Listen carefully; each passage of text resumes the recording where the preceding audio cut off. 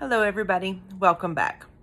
In the 4th chapter of the book of Genesis, we read the story of Cain and Abel and how Cain became angry when his offering was not being accepted, and he got mad at God, but instead of taking his anger out at God, he took his anger out on his brother, and we know that Cain killed Abel. Now, I could pause right there and just preach that lesson, but that's not where my heart is today. I'll come back to that another day. Cain slew his brother Abel, and immediately he knew that it was wrong. But how did he know? The 10 Commandments had not yet been given. We're generations and thousands of years away from Moses and the 10 Commandments. It was not yet written in stone. There was no law yet given. How did Abel know that he had committed sin against God? It was because he had the knowledge of sin. See, when his mother, Eve, ate of the fruit of the tree of the knowledge of good and evil, he now had the knowledge. Even without the law, he had the knowledge. He knew that it was wrong. Folks, in today's society, there are many things that we're going to come against that may not be written in stone as we speak, or as we say, etched in stone, but we have knowledge. We know that it's wrong. Anything that we come against or we face when this new age and modern theology and all these ideas and the world tries to push at us and say, you're wrong, your teaching is wrong, and you're narrow-minded, we as Christians can take a step back and we can apply our thinking to the Bible.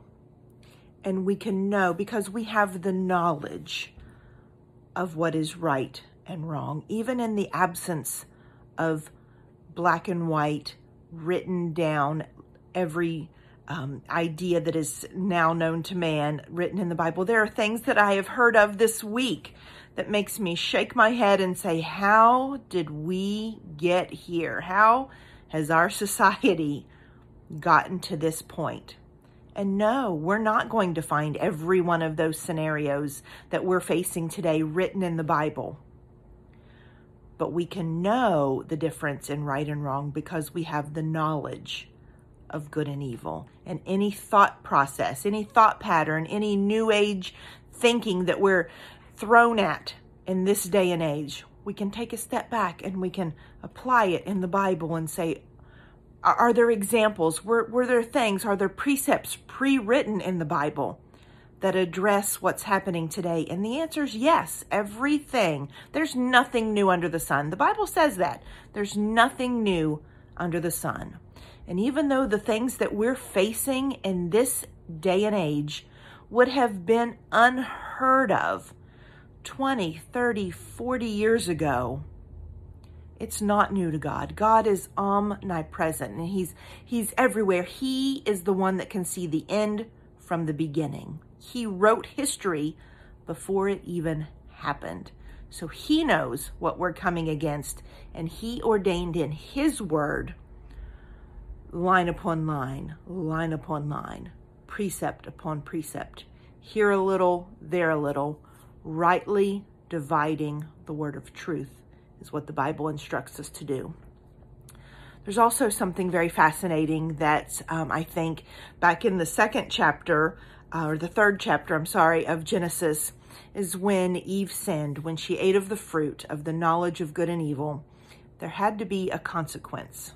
God said, if you do this, don't do it, for when you do, you shall surely die.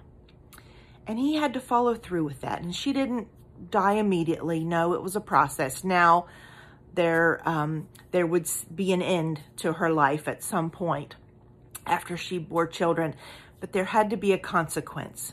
But even with the consequence, our God was still merciful and showed her grace. See, Adam and Eve put together clothes made of fig leaves, and He had to cast them out of the garden, and God knew. He said, you can't live here in paradise anymore. And those fig leaves, they're just not going to cut it out there in the real world, out there where you have to be now outside of my presence, that's not going to be enough here. And the Bible tells us that he made for them coats of skin. Now, I only hope that he used his superpower and dried out the skins, surely. But God provided for them. He showed them grace. Even though they had a consequence, he still showed grace. And maybe you find yourself in some period of your life now where you're dealing with the consequences of some decisions that you've made. You've made some bad choices, and now you have to live with those consequences. There's still grace. I pray that you'll be blessed in Jesus' name. His words, my voice.